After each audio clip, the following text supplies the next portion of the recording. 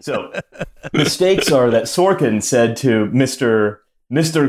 Company Dynamiter, why don't you keep your son away from Kathy Severin, the sort of object of Romeo's 37-year-old love.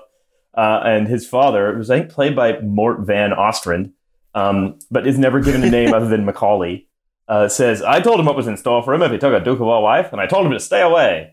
And then Aaron Sorkin says, he sits with her in car at Viewpoint. They are at make-up point. They could go to second or possibly third base. And then they're like, oh, come on, you better be right. And Kathy, I don't know why the accent of like sort of a beautiful young B-movie actress in Alberta in the 1960s was New Jersey secretary. She's like, Bobby, you just don't understand. So true, though. Not one single Doukhobor will even speak to me.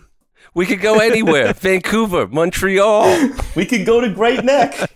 And so it says, so basically the first action scene of this film then takes place where Mr. Macaulay and Sorkin basically accost the middle-aged lovers and pull them out of the car, but not before Kathy fails to be pulled out of the car. The handbrake is off, and wouldn't you know it, the most expensive scene in the film happens where and you realize why this car looks so insanely old and shitty, because it then falls down a cliff with Kathy almost in it, but she falls out. Very, very slowly and anticlimactically falls down a cliff.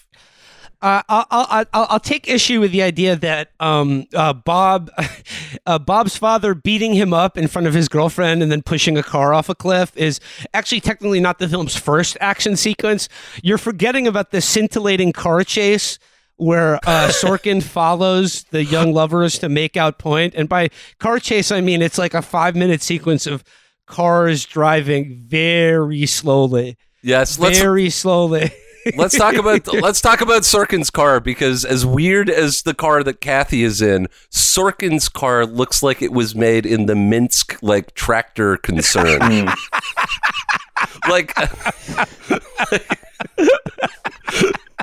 I think it looks awesome, actually. It's like armor.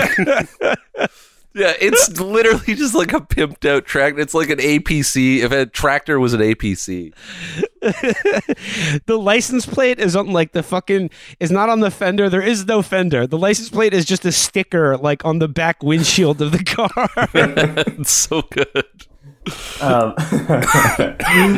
So basically, fellas, you're with your girl at makeout point, right?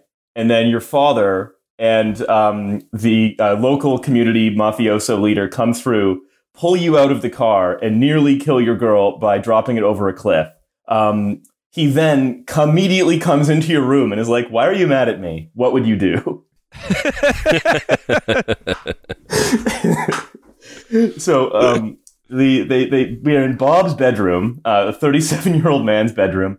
And his dad's like, "Come on, why are you mad at me? All I did was nearly kill your fiance."